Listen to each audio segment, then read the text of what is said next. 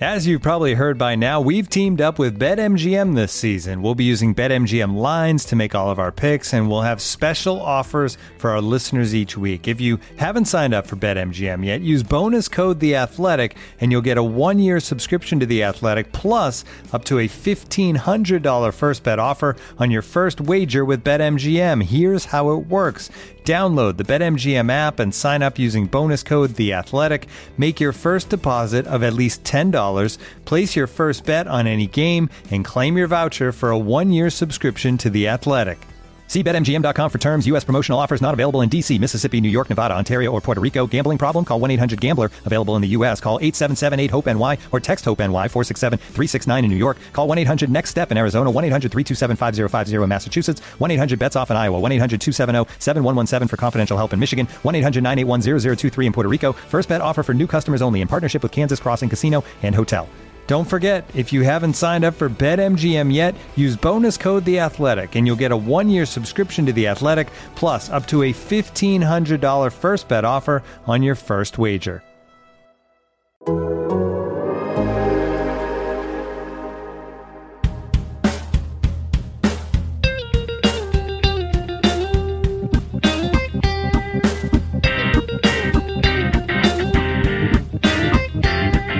Welcome to Rates and Barrels. It is Monday, January 4th, 2021. Derek Van Riper here with Eno Saris, trying to remember how to podcast. It's been a little while. You know, I feel like we're kind of relearning how to ride a bike, so to speak. We are back. It's a new year. I'm going to try and run 750 miles this year. 750? Yeah, that's my new resolution, I guess. It's goals. I want goals. I want goals with numbers attached so I can actually track my progress. I've done too many resolutions like be a better father. Well, what are the metrics, man? What are the metrics? You got to have our analytics team put that on your dashboard and you sign into WordPress. Like dad metrics. Time spent with kids, parks visited, catches had, all those things. That's right. But it was an amazing break. We were all about the culinary masterpieces. So I made oxtail. We also pretty multicultural background for our family gathering. We all brought our different, best recipes to the table. So I did my lamb chops from my family. I did some oxtail with some coaching from my Jamaican side. I did. Then we also had enchiladas are from my wife's Mexican side. That's a big Christmas meal. And then we also had, we call them flautas, but they might be chimichangas. I don't know what they are. They're basically like not full burrito size, but also not taco size.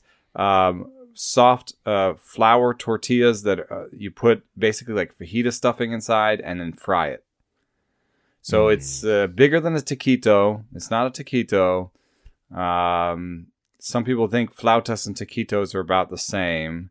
And then a chimichanga is like a deep fried burrito. And that usually has sauce on it and is huge. These are kind of like mini chimichangas, I guess. Yeah, I think of a chimichanga being more like the size of an egg roll. Not to go, cross-cultural with the food references, but a flauta and a taquito in my mind are very similar. I wouldn't be able to describe the difference. Small. That's almost like a taco size, right? Yeah. And a taquito, I mean, I don't even know if is that a real food that people eat in Mexico? That definitely seems like it came out of the Taco Bell lab. I don't think any of these things are real. But I do like them a lot. And so we had those. And then my brother-in-law brought some pho over, his mom's recipe. And so we just basically feasted. Did some other roasts on top of that and just feasted. It was good. Yeah. We had a similar experience, just tons of good food. It wasn't quite as diverse as the foods you had, but same thing. It was all about food, very small gathering. I got to see my wife's family for most of the time that I was off, and I was legitimately off. I barely checked Twitter.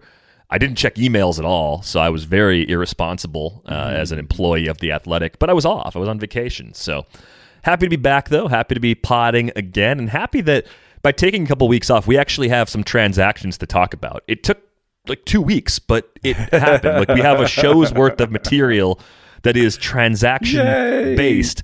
Thank you. We don't have to to the San Diego minor league Padres. deal today. Yeah. We don't have to talk about Kevin Smith signing with the Rays. We can talk about players that were traded, and the Rays and the Padres were at the thick of it, really, and it was really pretty wild to see this happen on consecutive days. The Padres acquired starting pitching, and very good starting pitching. The first deal was the trade for Blake Snell. So we'll start with that. And I think in terms of Snell's actual value, going to San Diego probably is a slight bump up because of usage. I think what we just saw in the World Series is very fresh in our minds. But with Blake Snell, in my head, he has all the characteristics you want of a pitcher who goes through the order 3 times. The real concern we have is that he has multiple arm injuries in his not-so-distant past. So I think the risk here with the Padres would be if they push Blake Snell too hard, I think there's the possibility that he breaks down again. But that's a lingering fear with a lot of pitchers, right? So as you analyze Snell, do you see this being a neutral move or an actual positive value gain for him going to San Diego? I think it could be positive in terms of counting stats, strikeouts, wins, that sort of deal. But I do think that will baby him to some extent. And it's not like he went from the Rays to the Cubs or Rockies or even the Indians, who surprisingly pushed their pitchers. The Indians got the most innings pitched out of their starters last year. But if we want to maybe open it up to a year that doesn't that softens the effect of 2020 and just look over the last 3 years, we get still the Indians. The Indians push their pitchers hard, and the Astros. I think it may have something to do with the quality of their bullpen because the Nationals are third. And so you've got those organizations that may have pushed Snell the hardest. The Rays, if you do a 3-year thing, are 30th in the big leagues in innings pitched from their starters. But the Padres settled in as well. Actually, they're 25th of the last 3 years, but 15th last year. So I think the Padres are actually a team that has good bullpens. If you think about it, right? They have good bullpens. They do some interesting strategies, not as much as maybe we want them to. They're not Raysian, but they do some stuff with bulk middle guys. They've used Andrew Morejon in a very interesting way. If you look at his usage, he's been kind of a 2 to 3 inning guy, so they will do some stuff to keep Snell healthy. They'll give him big breaks and bring up some of their minor league depth, whether it's Weathers or Gore or something like that. They'll take him out early, maybe just not as early as the Rays did. So I think it's a slight bump up for wins, just because he might be in the game a little bit longer. Slight bump up for Ks. Otherwise, pretty neutral. We have to analyze whether or not there's a DH in the National League. Because that would be a kind of a major bump up if he gets to strike out a pitcher twice a game. So 2 or 3 times a game. So, I think a slight bump up for Snell. Yeah, definitely. One thing I was looking at was the splits leaderboard over at Fangraphs, and I wanted to see, in the instances in which Blake Snell went through the order a third time, how did he stack up to other pitchers? And I used this split from 2018 forward, combined it all into one big number. And Blake Snell's batting line against 242, 308, 437, pretty good. 318 WOBA allowed. It's 65th among 159 pitchers. So he's certainly not bad and kind of right near the middle of the pack in terms of how effective he is in those situations. That's where a lot of that extra confidence comes from, aside from the fact that the arsenal is deep enough for him to keep hitters off balance. I think that's one thing you're going to find if you look at this leaderboard. Guys at the top generally have 3 or 4 pitches they can rely on. That's a finding to getting through. That was a thing that Mitchell Lakeman found, is that just adding pitches softens your third time through the order penalty. So that makes sense to me. But, it's not just the pitches, because I do believe the Snell has the pitches. We both pointed out that there's some injury issues. You had them all sort of in front of you at some point. Yeah, he had a shoulder soreness in 2018 and loose bodies removed from his pitching arm in 2019. Also had the accident with the shower pedestal, which I think we can kind of safely scratch off the ledger, at least in terms of long-term concerns. It will never be forgotten as a very weird injury, and every time I think about that injury, I just think, if you're going to lie, and I don't really encourage anyone to lie, I feel like the more vague you are with your lie, the better chance you have of people not questioning it. But when you get very specific about what happened, people immediately have the BS detectors going off in their head. And this reminds me of a time my sister broke her cell phone in high school, so this was a while ago now. And she was telling me before she told my parents, she said, "Oh yeah, I put it down on my math book and it slid off the dining room table and hit the dog's cage and the screen shattered." And I said, "That's not what happened. What really happened?" Because it was a ridiculous lie. It was like she was trying so hard to come up with something better than "I dropped it." And it's like, you don't have to do that. Like, just be vague about it and maybe you've got a chance. There was a kid who told me he had a Sega Genesis. And I was like, yeah, sweet. I want to come over and play. And he was like, oh, yeah, next week. And I was like, I don't think he has a Sega Genesis. And then finally I said, dude, I want to come over and play a Sega Genesis. And he goes, oh, can't, dude. It blew up. And I'm like, it blew up. And I was like, well, let me just see the cartridges, see what games you got. Maybe we could find somebody else that has it and go play your games, your cartridges. And he goes, well, that's why it blew up. I stuck all the cartridges in the Genesis and it blew up. And I'm just like, okay. All right. Yeah, he should have just said I stubbed my toe real hard. Yeah, I stubbed my toe. Okay. Even if he told us the truth, actually just saying I stubbed my toe real hard will go over better.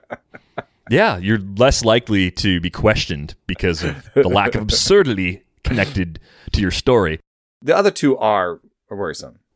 You know, it is worrisome. You know, you can't sweep that under the rug. That's part of why they even got Snell, is that, you know, he has not been able to put together the bulk, and he's had shoulder and elbow, and he's had a surgery on the elbow, and he's had time on the DL with the shoulder. So both of those things are real things.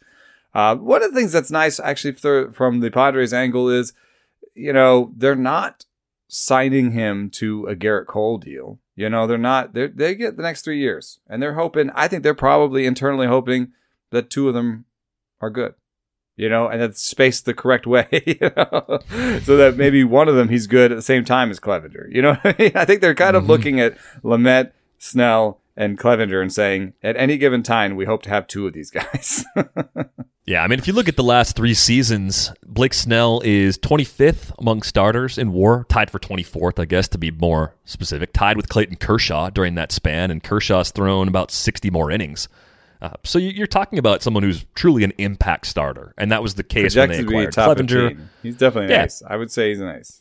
He fits the description of an ace, and they added one more that we'll get to in just a minute. But the return they got is interesting for a lot of reasons, too, because the Rays, I think, everything they do draws a lot of extra attention. They really don't spend a lot of money, and they make trades like this, and generally they do well in the long run. They don't necessarily crush it every time the same way they did with the Chris Archer deal. Like, that was everything going perfectly for the Rays in a trade.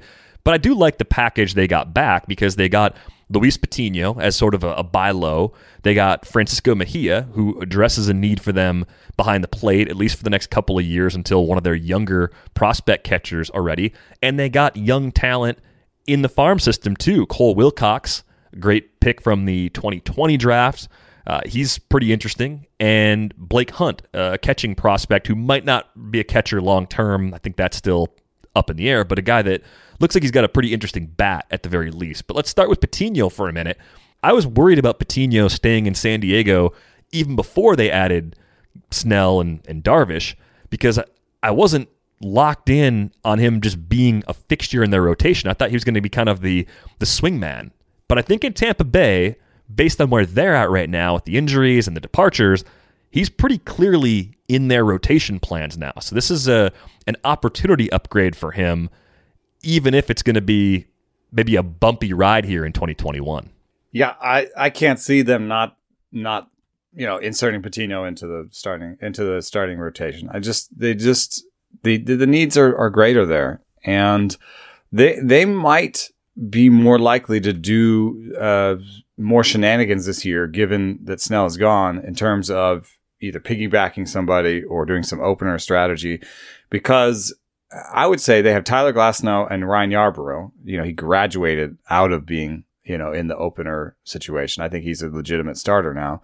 So you got Glasnow and Yarbrough, and then the rest, it's just one big question mark. I don't even think you can put Michael Wacha down as a definite thing. Then you've got Josh Fleming, who was being used as the bulk guy with an opener. You've got Honeywell, who can't stay healthy. You've got Trevor Richards, who's got 2 pitches basically, and was more of a bulk guy and not even like a 4-inning bulk guy, more like 2. And then you got Shane McClanahan, who was coming up as a starter, and Brendan McKay, who I think are legitimate, interesting arms on the level of maybe Patino, who can throw now in the mix. But there are just so many question marks that I think you have to put Patino in that mix. I don't think you cut off his ceiling at this point and put him in the bullpen. So I expect Patino to start. I think he's probably ahead of McClanahan, and maybe ahead of McKay, definitely ahead of Richards. I'd say health matters a lot with Honeywell, but I think he could be ahead of Honeywell, and could be right there as their 5th starter type. I think that what they're going to do with Patino is what they did with Tyler Glasnow in a way, which is find a way around his bad command.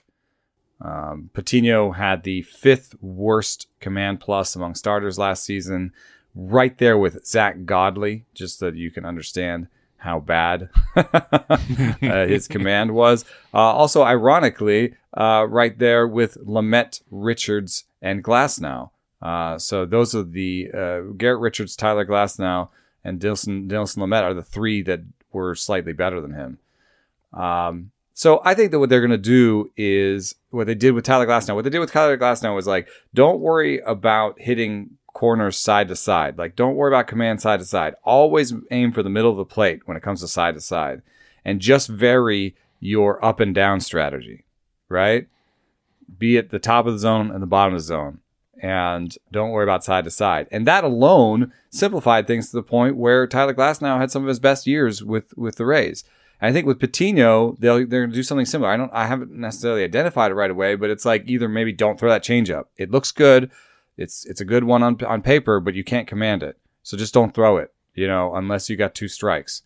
Unless it's like an 0-2, 1-2 situation. Don't throw the changeup. And, simplify things, get 4 to 5 innings out of him, and that's it. So Patino gets a better opportunity here, but he gets like a league worst type opportunity. One of those like 4 innings with the Rays opportunities, which from a fantasy angle is infuriating probably. I mean, I think if they throw an opener in front of him, it optimizes his chances of getting wins for fantasy players. If they let him start like a traditional starter and then just give him a hook before the 5th inning, then we're pretty frustrated. I think it does kind of fall into the optimal usage range, though, where you could be more confident in the ratios than you would be if he went to a team. I always want to say the Rockies when I think of a dumb team. Now I got to think of some other teams. But if he goes to a team that just lets him go 5+, even when he's not pitching well, the ERA and the WHIP could get pretty ugly. If he's got a team that's going to tightrope it more with his usage, he's probably going to come in with like a high 3s ERA and maybe a bumpy WHIP because of the command issues leading to some walks. Yeah, you're right. I think the team to fill in here is a rebuilding team, and he could have easily have gone to a rebuilding team because the Padres traded him away for a win now situation, right? So he could have gone to the Pirates, where I'm not saying that the Pirates are totally terribly run. I think there's some signs that they're changing things up, and the culture there is changing, and the technology, the data, the coaches, they're all changing. But the Pirates would have run him out there just because they don't care about winning games. They would rather see what happens when you throw Patino for 5 innings. They'd rather get the data and get the knowledge and have Patino improve. You know what I mean? Mm-hmm. So they're actually lucky. Patino owners in Dynasty and so on are actually kind of lucky that he, in some ways, maybe that he went to a Rays team that is going to try to get the most out of him, and not sort of torpedo your ratios. Yeah, so I'm looking at him now. I had him just outside my top 100 when my first set of rankings dropped. I think he's going to move up probably 10 to 15 spots. I could see him fitting in maybe into the 80, 85 range. That would put him near, here's a would you rather. Would you rather have Dane Dunning or would you rather have Luis Patino for 2021 only? That's interesting. Patino wins on stuff, and I'm trying to download this new stuff data that I got from Ethan Moore, who was hired by the Twins to be an analyst for them. So congratulations to Ethan Moore if he's listening. But he also helped me on my stuff number for starters. In any case, Patino beats Dunning on command and stuff. So I don't know. Patino's command, his stuff plus is 104, and Dunning is 104. So they're a little bit tied on stuff, and they both actually have bad command. Dunning is actually 10th in the bottom command. I'll take the velo in Patino as a defining as a differential there, and I'll nudge Patino ahead of Dunning. But he's in that sort of Tyler Mahle, Dane Dunning, Luis Patino. That group is very exciting to me, and I might just have 3 of those on my board until one of them disappears, and then I'll take one of the other ones. Yeah, I definitely feel comfortable taking him there. I think the earliest he's gone in any of the NFBC drafts that have been happening is the early 300s. I wouldn't be surprised if he ticked up a bit more than that. It's the Rays, it's a top prospect, it's a guy people generally like. All of those things usually cause prices to tick up even further. Plus, people are chasing pitching maybe more than ever before throughout drafts. But let's talk about Francisco Mejia for a second. I've never been convinced he's a real catcher, even though he is a catcher. I've kind of looked at this situation and thought maybe they move him around a little bit. Like, I think he'll split time with Mike Zunino behind the plate, but might pick up a little bit of playing time at some other position, given the way that the Rays move people around. Yeah, I think this is the biggest boon for Mejia, in terms of just like clear fantasy opportunity. I think they were trying to, kind of move on from Zunino, and their catching tandem without Mejia was worst in the league. With Mejia, it has zoomed like a rocket up to, well, I can't find it now, 18th. Woo! Number 1 with the bullet. The steamer projections are for a 244, 407, which actually 407 slugging, that actually matches his XBA and X slugging for his career pretty well. 250 XBA for his career, 414 X slugging by StatCast. I think there's a little bit of upside beyond that. It won't come necessarily from the power, but I think the batting average, I think there's an opportunity for him to put together something like the opportunity, the potential we saw in 2017 of hitting, hitting the ball hard enough and striking out 20% of the time and walking sort of 7 to 8% of the time. That would be pretty dang good for a catcher. And I think that would be useful in all 2 catcher leagues. He's sort of like on that level is how I see it. Possibility for a guy to hit, 260 with 15 homers. Yeah, and I don't think he was really healthy in the shortened season. When you look back at the second half of what was happening in 2019, I remember writing about him in the ads and drops column, at least for single catcher leagues. I thought he became relevant. He hit 295, 340, 477 over his final 159 plate appearances. That's just from July 1st on. And 6 homers during that span, K rate just above 20%. Yeah. Decent exit velocity, not elite or anything like that, 88.1. But for a catcher, for a switch hitting catcher, to be 14% better than league average in the second half of 2019, this kind of feels like a buy low for the Rays as well. A guy that was a reasonably highly regarded prospect not so long ago. And honestly, dude, this brings out the real flaws in my Blake Snell article, because even though I got fairly close, I said, Patino, Morahan, and Campusano instead of Patino and Mejia. This trade that happened, it is the Chris Archer trade again. You know what I mean? I mean, if you think about it, the flaw that I made was looking backwards at it and being like, oh, Meadows is good. When they made the trade, I'm not saying that anybody said it was a bad trade at the time. What I'm saying is Meadows was not necessarily thought of as highly as he was after he had the season he had with Tampa. And Tyler Glasnow was maybe regarded as a reliever because the command was bad and he'd already had shots as a starter and it wasn't working. So this, Patino, some people think he might be a reliever. He has the command stats of a reliever. And Francisco Mejia, some people think he's never going to be what he's going to be. So this is basically the same thing. Now, I think what's remarkable is that they also got these other two pieces. One of them was drafted in 2020 and so has never played a day of minor league ball. So they got no minor league stats from him at all. But he was a high draft pick that was paid a decent amount of money in a bonus. And the Rays basically, it's almost like got a near first rounder in last year's deal in, I forget which one that was, which is the one that just got drafted, Wilcox? Yeah, Cole Wilcox. I may have misspoke earlier. He was projected to be a first rounder, but he was actually selected in the third round because of bonus demands. Paid him over slot. Mm-hmm. And I it's not clear to me actually who pays that bonus because bonuses were deferred, but I'm sure that was part of the deal. And since it's $3 million, I bet you the Padres are paying. Just to take a wild guess.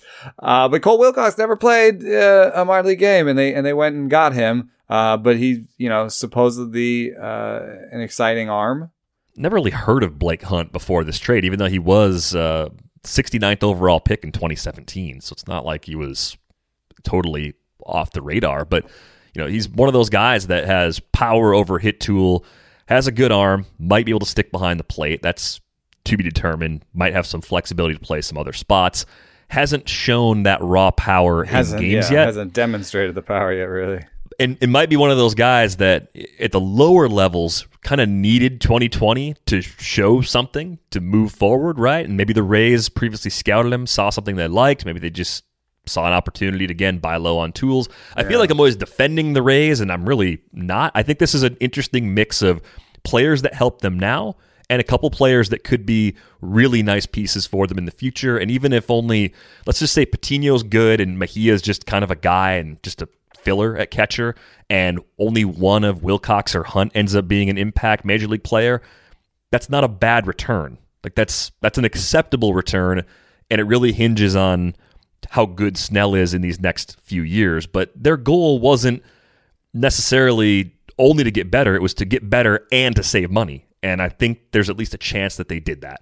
That part's not exciting to talk about. I mean, what is their payroll at right now? It's just ridiculous. It's so low. I mean, they theoretically could go out and spend some money. They've been able to do that for a while. $57 million right now. There's no way they're running an opening day payroll of $70 million or $75 million, is there? Like, they're going to have to spend something. Oh, I thought you were saying there's no way that they would even spend that much. You think they have to spend more than that? I think they have to. I mean, well, they've got some arbitration raises probably to factor in, right? No, that's factored in. It's already factored in. They're not going to spend much more than 70 or 75 then. That's like the top. They ended last year at 66 and they're at 57. I'm just worried that they don't spend anything after this. That would piss me off. I mean, I'm trying to find the middle road in analysis when it comes to team spending and stuff like that, but come on. 57 million. Do you begrudge them if they take the money they're saving on Snell and go short term with James Paxton? Because he was the free agent that in my head I said, if there's anybody out there that can come in and just be Blake Snell for you at a discount, it's James Paxton. You probably have a 1 year or 2 year commitment instead of 3. The AAV is going to be pretty reasonable. We'll give him whatever they offered Morton, right?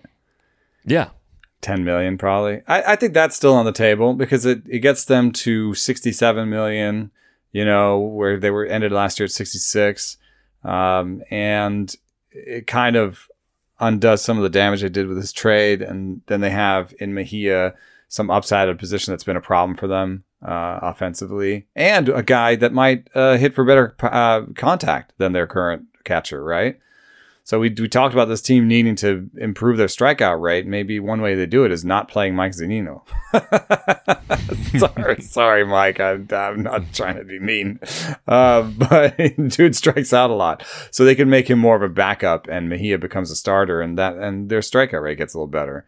And then maybe Arozarena playing full time as opposed to half the season helps them there, and maybe Meadows not striking out 30% of the time because he's not hurt. Helps them there. So there are some players on this team that should play better next year. And there is some health stuff that could bounce in a better direction for the Rays next year, because they had, I think, the second most pitching injuries in baseball this year. Mm-hmm. So, some of those guys could come back. Think about all those guys that got hurt. I mean, Poche, is that how you say it? Poche, yeah. Poche got hurt. I think Beeks got hurt. He was pretty good. I think by the end of the season, Anderson was hurt.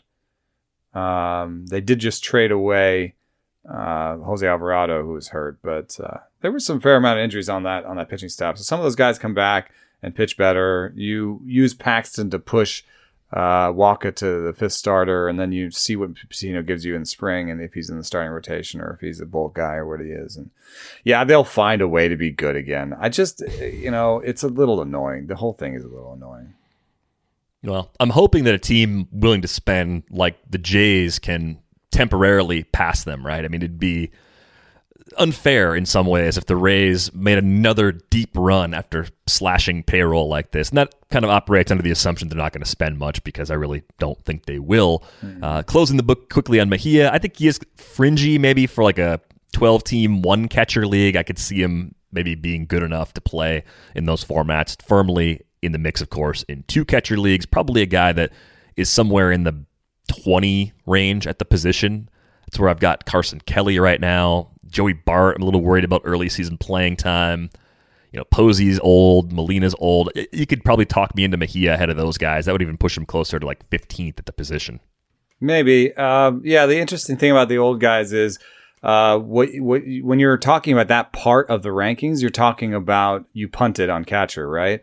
And so then it might almost be better to pick up Mejia and draft Mejia, leave Molina on the wire, see what you got out of Mejia in the first couple of weeks, and then pick up Molina later, because there's going to be one of those old guys that just randomly does okay. I think that's easy enough to get like the 12th best catcher in a league.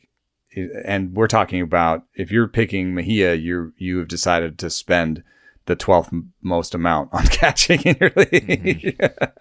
Yeah, especially in a one-catcher league, I'm comfortable doing that. I think in a two-catcher league, I would want maybe one old guy that I know is going to play just to lock in the PT. Oh, yeah. And it's then hard to one guy that could get better. Yeah. Yeah. I think the only guy that leaps out as being sort of comfortably better than that group, I think I actually would want Carson Kelly above that group. I know his barrel rate wasn't exciting last year. It was slightly below league average. His max EV is not exciting, but his ISOs have been good, ever since he got the starting gig. And his projection is just, I think, more solid. It's just more believable. 241 with a 173 ISO, 13 homers. Like, I think he's got that. Like, I think he's got that, and he's got a little bit more upside beyond. Whereas Mejia, you're hoping he can kind of do that. The X factor for Carson Kelly is actually someone I have ranked slightly ahead of him, Dalton Varsho, and how much Varsho catches. Like, if Varsho plays other spots, they can coexist in the same lineup. Has, yeah. Yeah. Oh, he's already. Yeah. It's just a question of how much are they really going to run him out there in center field over a full season. If it's half the time, that's great news for Carson Kelly. If it's only like a quarter of the time, then it's probably going to hurt Carson Kelly a little bit. Looking for an assist with your credit card but can't get a hold of anyone? Luckily, with 24/7 U.S.-based live customer service from Discover, everyone has the option to talk to a real person anytime, day or night. Yep, you heard that right. You can talk to a real human in customer service anytime. Sounds like a real game changer if you ask us. Make the right call and get the service you deserve with Discover. Limitations apply. See terms at discover.com/creditcard. Looking for an assist with your credit card but can't get a hold of anyone? Luckily, with 24/7 U.S.-based live customer service from Discover, everyone has the option to talk to a real person anytime, day or night. Yep, you heard that right. you can talk to a real human in customer service at any time. Sounds like a real game changer if you ask us. Make the right call and get the service you deserve with Discover. Limitations apply. See terms at discover.com/creditcard.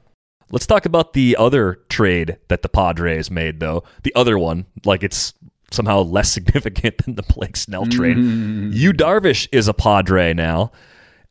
I am excited because I'm a fan of the Brewers, and anything that makes the Cubs worse is good for my fandom, so I'm going to push that aside for a moment. But look, the Padres are clearly like all in right now, and there's probably some interesting conversation to be had on a future episode about the economics of how and why they're comfortable doing this right now when the rest of the league isn't. But Darvish, is coming off of a stretch since the second half of 2019 where he's been one of the truly elite pitchers in the game. He just stopped walking guys in the summer of 2019, and I think he had a strong case to be the NL Cy Young winner over Trevor Bauer in 2020. I think he had as good a case as anybody. So you add him to this rotation as well. I'm just really excited to see how it plays out from the Padres' perspective. Similar line of thinking to Snell. I mean, maybe a slight upgrade, but I don't think the usage changes much going to San Diego for Darvish, and I don't think the park is a lot better when you consider that at Wrigley, the wind is often blowing in. It makes it more of a pitcher's park than a hitter's park. So maybe you're getting a slight park upgrade thinking about San Diego, but it's a pretty modest tweak. And Darvish is already going early enough in drafts where what are you going to do? Move him up into the first round? I mean, I don't see him as a first-round pitcher at this point either. No, I don't. And in fact, I think there's a fair amount of risk around Yu Darvish in terms of fantasy. I think for the Padres, he's still, close to his Tommy John honeymoon. Should be, ligament-wise in one of the better places of his career. Even if the command foibles come back and the home run rate regresses, he'll still be a very good pitcher. So I think for the Padres, it was a great deal. I think they took advantage of league-wide economics. They did not pay much. All those guys are very far away. Yu Darvish is obviously much better than Zach Davies. And they didn't use any of their top prospects. And it was basically a money dump. And the Padres, even though it seems like they're being very aggressive right now, their 2020 payroll is $162 million with all the arbitration and bonuses and everything. And when they ended 2020, the full season payroll for them was $168. So they are not necessarily spending much more, even though it seems like they're not spending much more than they did before. They're just moving money around and using it differently. I think they probably have enough money to add maybe one reliever if they want to do that, but they also added relievers at the trade deadline last year. They got Dan Altavilla and Austin Adams, and I think maybe they'll just depend on those guys a little bit more. So, they kind of look aggressive by acting normally. Woo, that's a statement on the game. But fantasy-wise, I do think Yu Darvish has some risk, man. I mean, he's just when I was looking into what happens in short seasons. I looked at 1984 and I looked at other seasons, and I looked at what happens for pitchers in short seasons. And basically, the biggest thing that left off the page was that home run rates were wildly off base for the pitchers that did really well in short seasons and not in other parts of other seasons. You know what I mean? Mm-hmm. Like, the way that pitchers got lucky was they gave up no home runs in the short stretch. And the way that I'm not saying that Yu Darvish was lucky, like he was pretty good, but if you look at his home run rates, last year he had a 0.6 for his career as a 1.09 per 9. He basically halved his home run rate. So I think that people are going to overdraft him a little bit because I think the homers are going to come back. I know he's done this cutter thing, but I think there'll be more. I think like the over under on home runs for him is 1 per game next year. And that does a lot to pushing him more to the high 3s ERA. Yeah, I look at the projections for Darvish too, and I wonder, do I trust what I see on his player page right now, or are those maybe missing some of the adjustments he's made? 372 on the ERA seems a little high. 117 on the WHIP seems about right. That's from Steamer. Projecting to his career lines almost. Yeah, I do think I would take something under that 372, but probably not going all the way down to that 347 career mark. He's a really good pitcher. I look at him and I think maybe he's about a round overdrafted already. And we're talking about a guy who's in the top 20 overall. He's going 18th, 5th among starting pitchers. Cole, DeGrom, Bieber, Bauer, Darvish. That's your top 5 based on ADP right now. Buehler goes right after him. Giolito goes right after him. There's a little drop before you get to Nola, Luis Castillo, Scherzer, Flaherty. I would leave most of those guys on the board. I like that last sort of 5 pitchers you said. I would have that as a grouping on my board, and I would allow pitchers to be taken out of it before I got too nervous. You know what I mean? Like I just think that Yu Darvish and Lucas Giolito, why should I spend a round to get Yu Darvish over Lucas Giolito? I just think there's a lot of people out there right now that want 2 pitchers in the first 5 rounds. They're looking at early boards, looking at how teams are coming together, and they're maybe feeling more confident than they should coming off of the shortened season. I think the thing you mentioned that really hits it on the head is the home run rates being so volatile in the shortened season especially. Like that makes a huge difference. And you can do other things really well and get that home run rate boost on top of it. I mean, that would describe Shane Bieber to me. I can't imagine being in the back of the first round drafting Shane Bieber. I don't think I would draft Darvish in the middle of round 2. If he fell to the middle of round 3, and this is probably a draft in which I'm playing against a bunch of people that don't play in the NFBC, okay, like maybe I'd take him there as my first pitcher if I had hitter to start. But I don't think I want to go hitter Darvish or hitter Darvish and then another pitcher right behind Darvish. I don't think that's my preferred way to start off a draft. But it's amazing for the Padres, really cool for the Padres to now be, by projection, second best team in baseball with the best rotation in baseball. Takes a lot of pressure off of Paddock, Morahan, Gore, and Weathers. They now have, between the 4 of them, have to do 2 sort of back end rotation spots. And I love Morahan, and I think I just don't know that I will get him ahead of other people because the shape of his fastball is actually not very good. Morahan does not do amazingly by stuff metrics. Let me actually look him up as I say that. 98 on quality of stuff from Ethan Moore, 98th on the level with Jake Arrieta, Anthony DeSclafani, Danny Duffy, Jorge Lopez. Not where you want to be. Although he's a friend of the podcast. No, is he? No. Just I like to talk about too much. But if you just look at Adrian Morahan's fastball, it does not get ride or run. It does not get ride as an explosion, and it does not get arm side run as in sort of sinker movement. So it's kind of just a blah fastball, even though it goes 96 miles an hour. And so it will always underperform its velocity. And then he also did that weird thing on the changeup, which I kind of love, but it's a knuckle changeup that he flicks the finger on. And I think that everyone sort of looks at that as like, dude, you cannot command that long term. But so far, so good. There's a possibility that it works out. And I will be watching. I find him immensely fun to watch.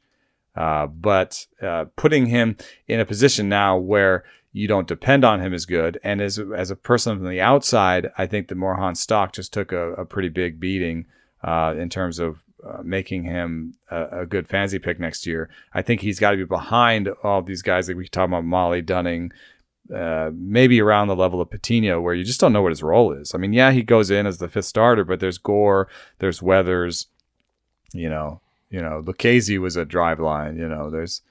There's always a chance. There are way too many ways for Morahan to lose that job. I would put him right by Patino, actually, and Patino's stuff I like better. So I would put them close to each other in the rankings, and Patino ahead of Morahan. He is going to have to be added to my starting pitcher ranks because he was not previously in the top 150 or so. So I think he's a swingman for them for all the reasons that you mentioned. And that's how he was used too. Yeah, I just think that's optimal usage. They've got other options. So even if he starts to begin the season, it could be 2 or 3 starts, and here you go, McKenzie. Here's your starting spot.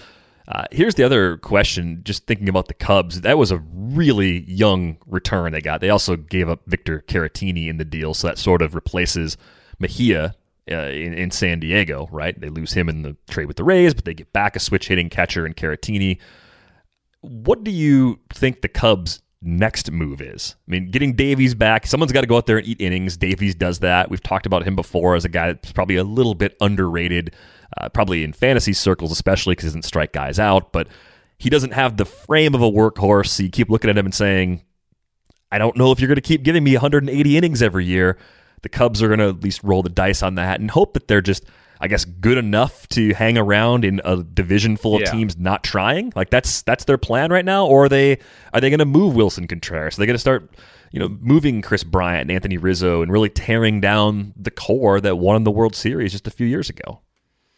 I wonder how much space they have left to pull apart this team and still be competitive. I think there is some space. Let me look here.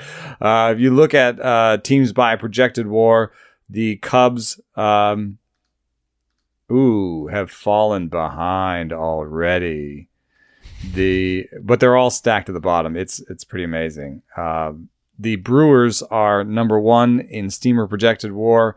And they are like 18th in baseball, 28.8. Cardinals at 26.6, the Reds at 26.0, and the Cubs at 25.7. So right now, if they tread water, they can legitimately say we added flexibility and we're still in the mix.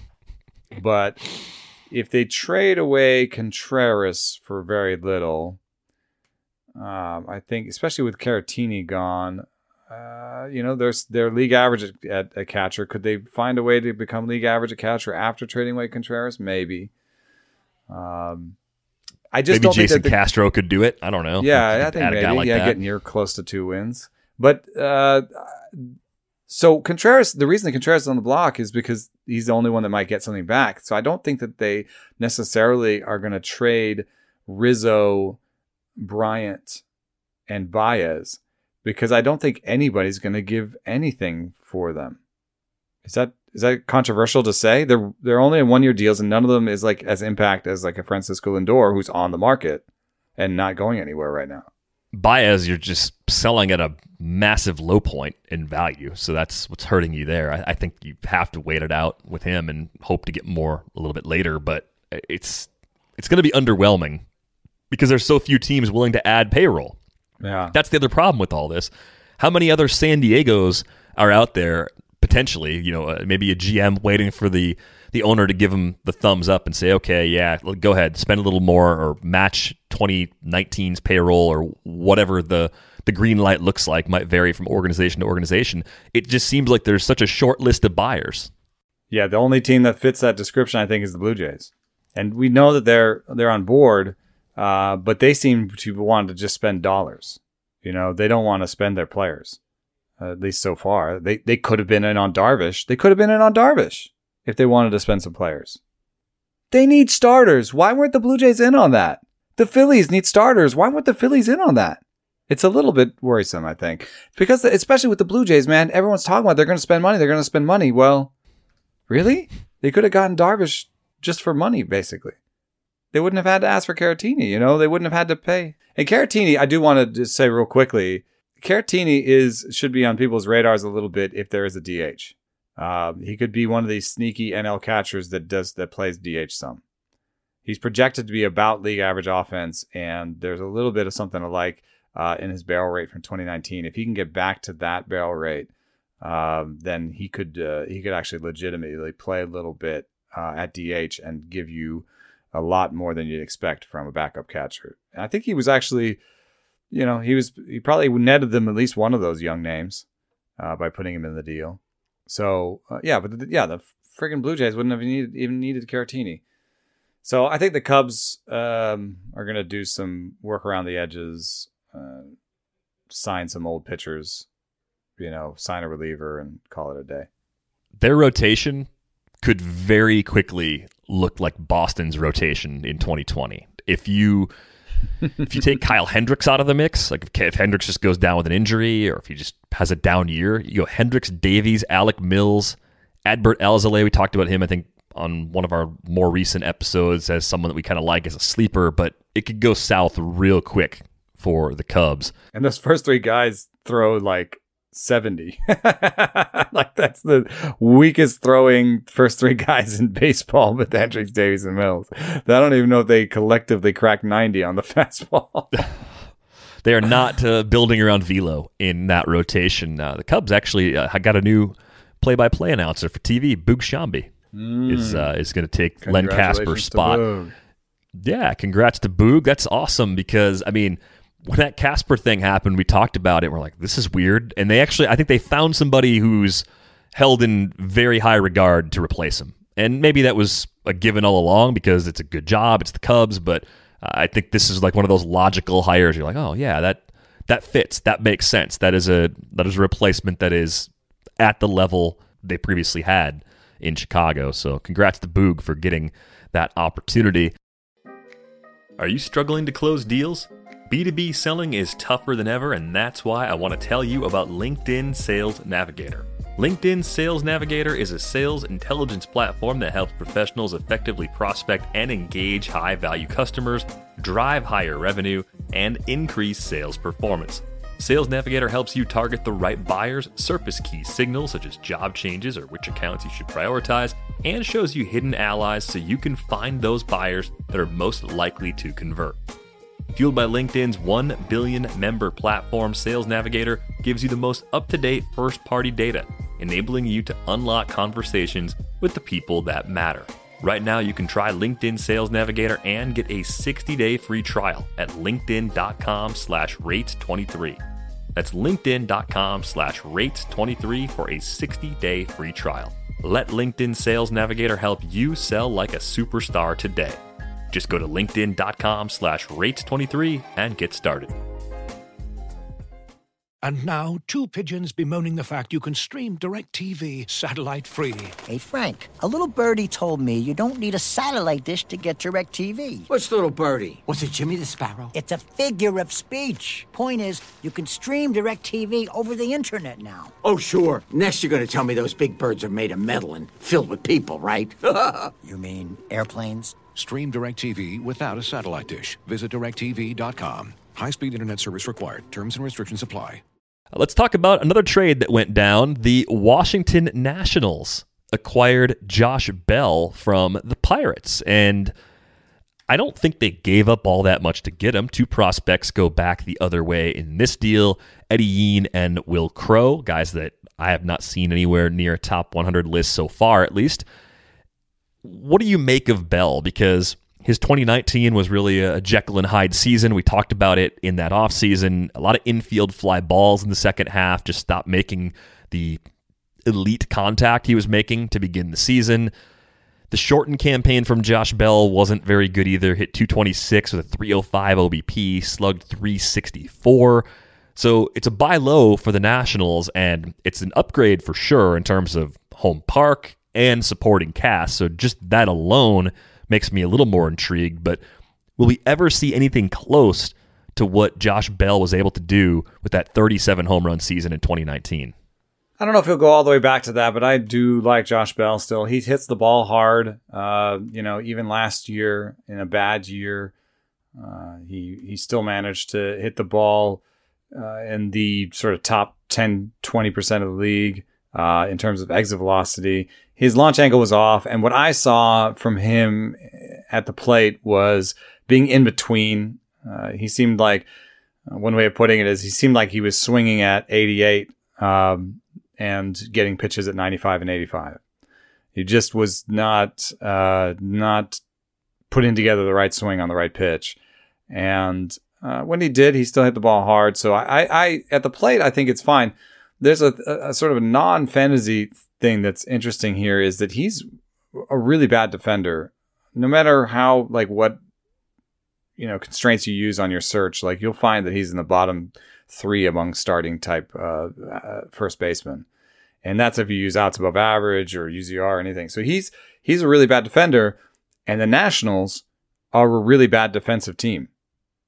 And I didn't realize this until Britt Garoli wrote about it recently, but they are like a bottom 5 defensive team.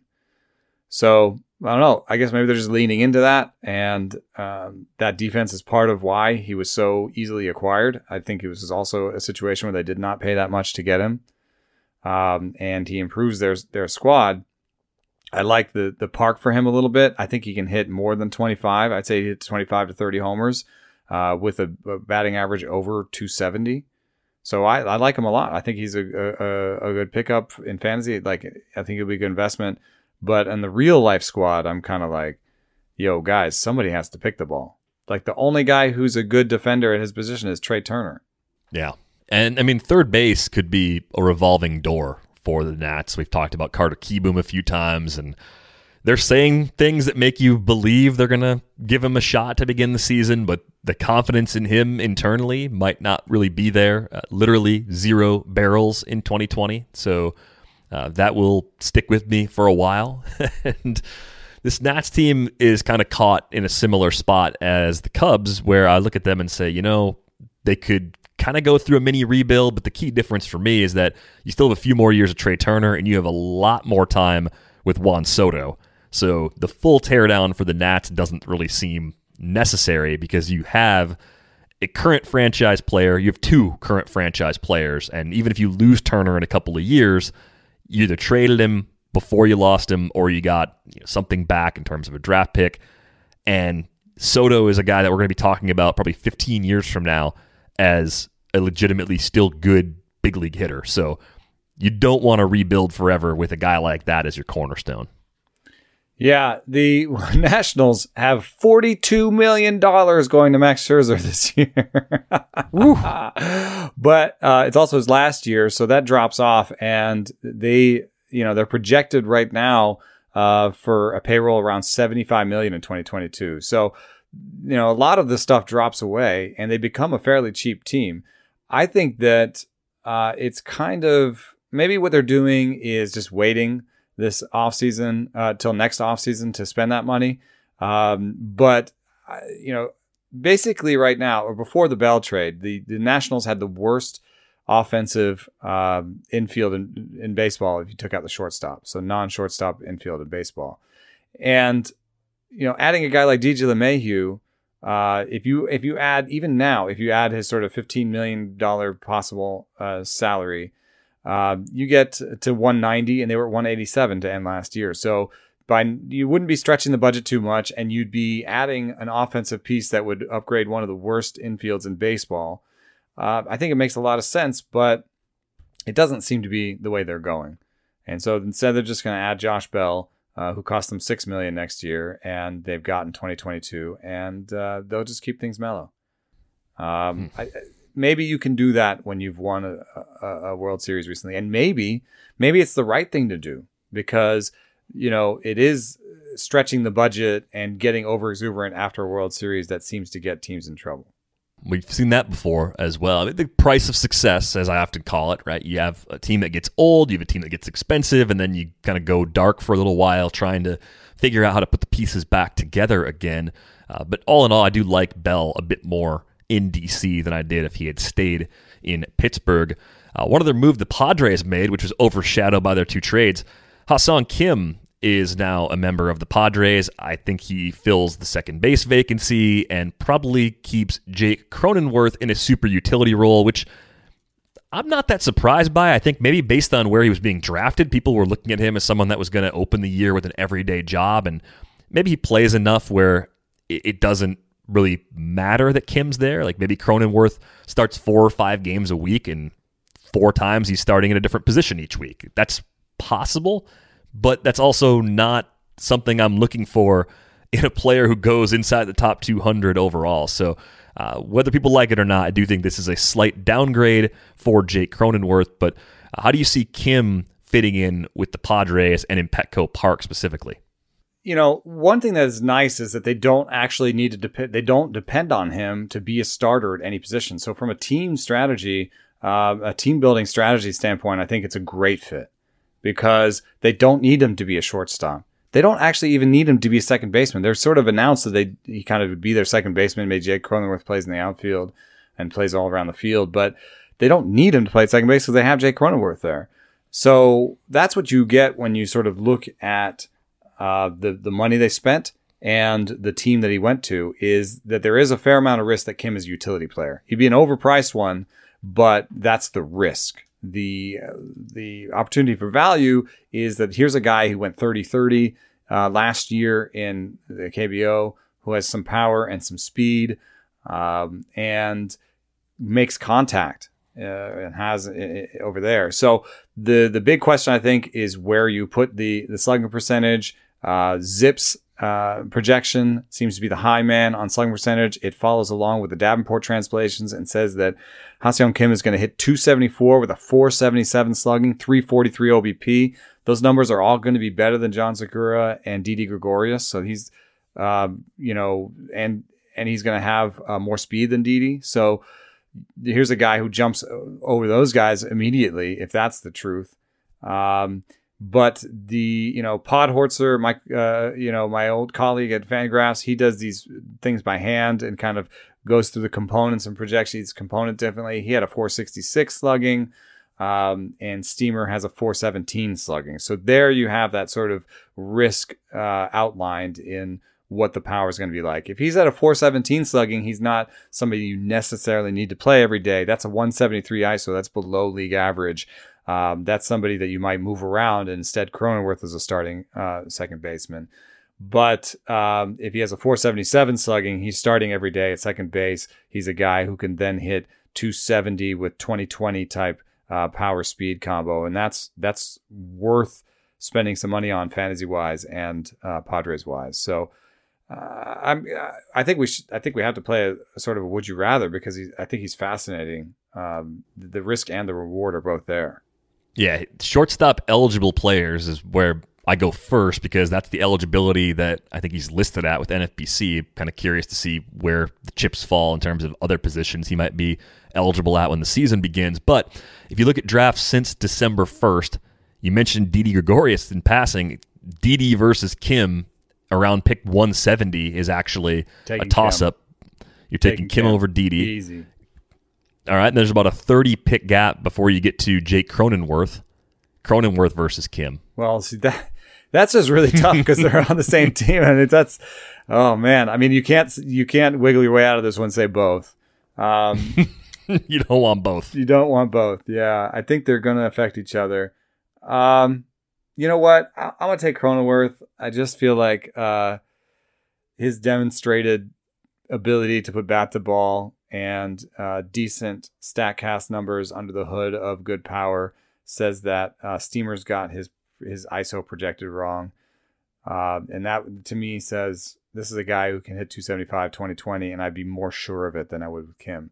But there are still some names ahead of that I would take Kim over. So not Cronenworth, but there's some other names.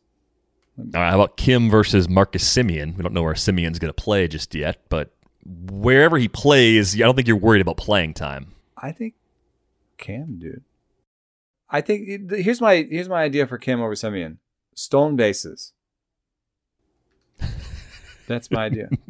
I thought you were going to elaborate on that more. No, I mean, I just think Semien has a pretty wide gap between his best seasons and worst seasons offensively, right? So there is some variance there, but he's just not going to offer stolen bases. So if I'm gonna lean into the variance and take somebody who I'm not sure I can depend on, which I think that's true of Semien, then I'd rather have Kim in the stolen bases. So I had Kim originally, I think, 16th among shortstops. I had him behind Dansby Swanson. Yes. But ahead of Jonathan Villar. Yes. Ahead of Jorge Polanco. Yes. Ahead of Didi. Yes. I had him ahead of Tommy Edman, too. Yes, I think so. And what's nice about that is right now Kim's at 172 and Edman's at 128. So I think the play on shortstop for me is if I'm down at Dansby and Carlos Correa at 12-13, and that takes like a near 100 pick, I might just say, nah, I'm going to leave Semien, Cronenworth, and Kim on my to draft list, and try to get down to 150, 170. Try to get 70 more picks in, and take those guys later. So the one nice thing about Swanson and Correa, though, is you take those guys and you kind of, the floor is high. So you're penciling them in. If you take, I think, Kim or Cronenworth as your starting shortstop, then you're going to have to also identify somebody later that you're going to put on your bench, right? I think like a Willie Castro or a David Fletcher or a Dubon, somebody you like, or an Adames maybe, somebody you like later that you're going to kind of also put on your bench just in case things don't work out. Yeah, I'm totally with you there. I wonder if I'm too high on Ahmed Rosario. I'd have him lower than Kim by a decent bit, but looking at his early ADPs, I'm much higher than the field on him, and I don't feel good about that. He may not have a job. Yeah, he may not have a job. Yeah, Andres Jimenez being drafted ahead of him at this point, and maybe that's right. I know everyone's chasing speed, so that's part of it too. I don't like, it's weird. I just said that I like Kim and Cronenworth, and I just hemmed and hawed at both those guys. I don't like the Jimenez Rosario grouping. I don't want either of them. I think the ceiling on either of them is just not impressive, not worth the risk, not worth. Like, would you put both those guys on your team just to make sure you had the Mets shortstop? No, ew, yuck. No, I would definitely try to avoid. Would you that almost consider possible. taking both Cronenworth and Kim? Maybe. I'd way more likely be close, think about having Cronenworth and Kim on my team than Jimenez and Rosario, even though Rosario is a 340 pick. I don't know. I'm just not interested in that. Willie Castro has some stuff going for him, StatCast wise, and I always liked him a little bit. So I think Willie Castro and David Fletcher as a possible Cronenworth type, where he makes a lot of contact and could have a little bit of a power boost in any given year. Those are the two that I would identify as late shortstops that I might pair with Kim.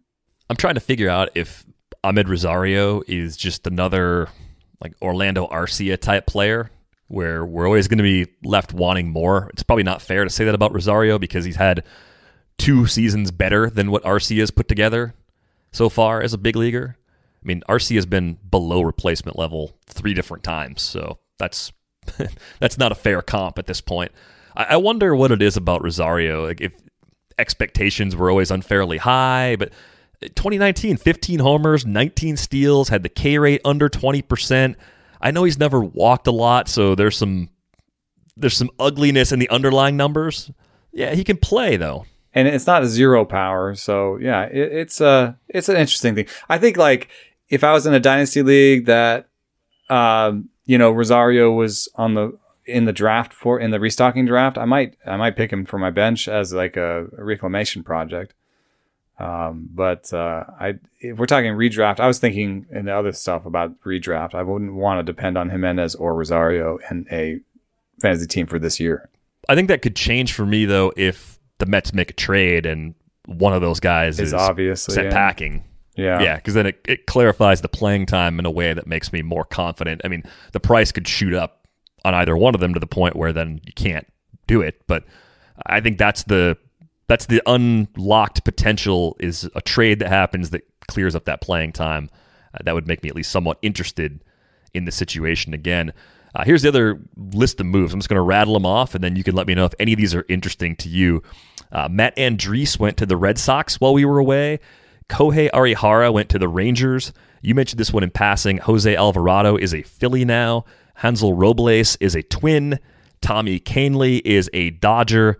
And John Brebbia is now a member of the Giants. Do any of those seemingly minor moves do anything for you? I'm going to take the relievers en masse.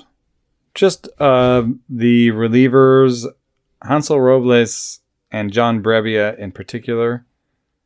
I think actually Alvarado could end up being the closer in Philly. So all three of those guys, like, I think one of them could be the main closer on his team this year. Yeah, I think Alvarado is the guy that I think is most likely to be that guy, but Brebbia is probably a close second. Robles, because he's done it before, is interesting, but I like some of the Twins' other relievers. I still like Taylor Rogers coming off a down year. I like Tyler Duffy a lot, too.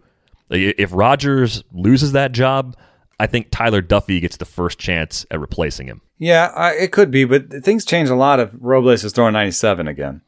So I think Robles is somebody, and relievers in general, somebody you really want to listen for spring training velocity updates, and not touching 97. Like there was this thing with James Paxton where they said, oh, Paxton is, touched 94 today in workouts, and I was like, that is bad. That's bad. Like unless he's got like 3 or 4 more ticks before the season starts, because he was sitting 100, like his max for every year was about 100 until last year when it dropped down to 94, 95. So I don't know. Maybe he's convinced people that there's more in there. Maybe there is more in there. I know that like Bauer sits like 88 in the off season, and he gets up to 94. So, there could be a lot left in that tank that he just hasn't demonstrated yet. But when in spring, that's a different story. If he's still touching 94, 95 in spring, I'm way more out on Paxton. I want to see a 99. I want to see a 98. And the same is true with Robles. I want to see 99s and 100s from Robles before I believe, I want to see at least a 99, because then if he can touch 99, he can sit 97, and that changes everything for Robles. It just has. You've seen it in the past. So I think that's the same thing for most relievers. I think I would be really interested in what Alvarado was throwing, because he's been hurt. If he's throwing at the top of his abilities, then he's maybe even the favorite for saves there. Yeah, I think you could give him best stuff in the pen as a trophy kind of going into the season if the velocity comes back. Yeah, and Brebbia is just, I think, the most, like the highest floor of the three probably, because he's shown the ability to be good at 93.5 and 94.6, and just, was hurt last year. He's coming off. I think he's a decent high floor reliever, and the only reason I would say that maybe he has the best chance is that the Giants' bullpen is bad. Yeah, a lot less imposing competition trying to get those saves in San Francisco. I would say Whistler and Brebbia are like, if Brebbia comes with, is he healthy? Reyes Maranta, is he healthy? Those are the names that I care about in that bullpen. I think if Maranta's healthy, he's my favorite to come away with that job, because he could be electric, and you can't really say that about most of the other guys in that bullpen. And Kapler said he'd be given the chance, but they've also do a little talking out of the side of their mouth about being motivated and what his body looks like, because, we challenged him to come to camp, dedicating himself to potentially being an impact late inning reliever for us, Kapler said. There's a lot of like, hey, dude, this is the time. Show up and then be in good shape. Yeah. Could be a nice payoff. Doesn't take much to get him in early drafts at this point. Should I say something about Arihara? The risk with Arihara is, and it was a little bit like with Morejon, it's bad fastball shape. So Arihara comes over with sort of mediocre-ish numbers from Japan and a bad fastball shape, but he also comes over 6 or 7 pitches. So if Arihara makes it, I think he kind of maybe looks a little bit like who's a cutter first guy that's like made it work a little bit as a starting pitcher, because I think he might just end up using his cutter like a Aaron Savali a little bit. I mean, he's not as good as Aaron Savali probably. Maybe he finds like a sort of Zach Davies. Zach Davies is cutter change kind of. Yeah, it's a deep arsenal that Arihara brings. Yeah, so that's the kind of upside. And I'm not talking about like Zach Davies 2020. It's just sort of Zach Davies writ large is a possible outcome for Arihara, because he does have good command. But I think there'll be some growing pains, and I don't think that he's on my list for like, you got to have him this year. I think it's, maybe there's a time down the when I see, like my prediction for Arihara is he struggles at first, but there's a massive change to his pitch mix at some point in the season that makes him usable. Yeah, kind of like a streamer for 2-start weeks or favorable home matchups, especially with that ballpark playing pretty cavernous in Texas in year one. So, yeah, interesting mix of names there, and hopefully more moves on the horizon. Lots of strategy talk coming up here in the next few weeks. If you got questions for us, send them our way, ratesandbarrels@theathletic.com. You can find Eno on Twitter @EnoSaris. I'm @Derek Van Riper. If you're enjoying this podcast on a platform that allows you to leave us a rating and review, we'd really appreciate it if you took a moment to do that for us. That is going to wrap things up for this episode of Rates and Barrels. We are back with you on Wednesday. Thanks for listening.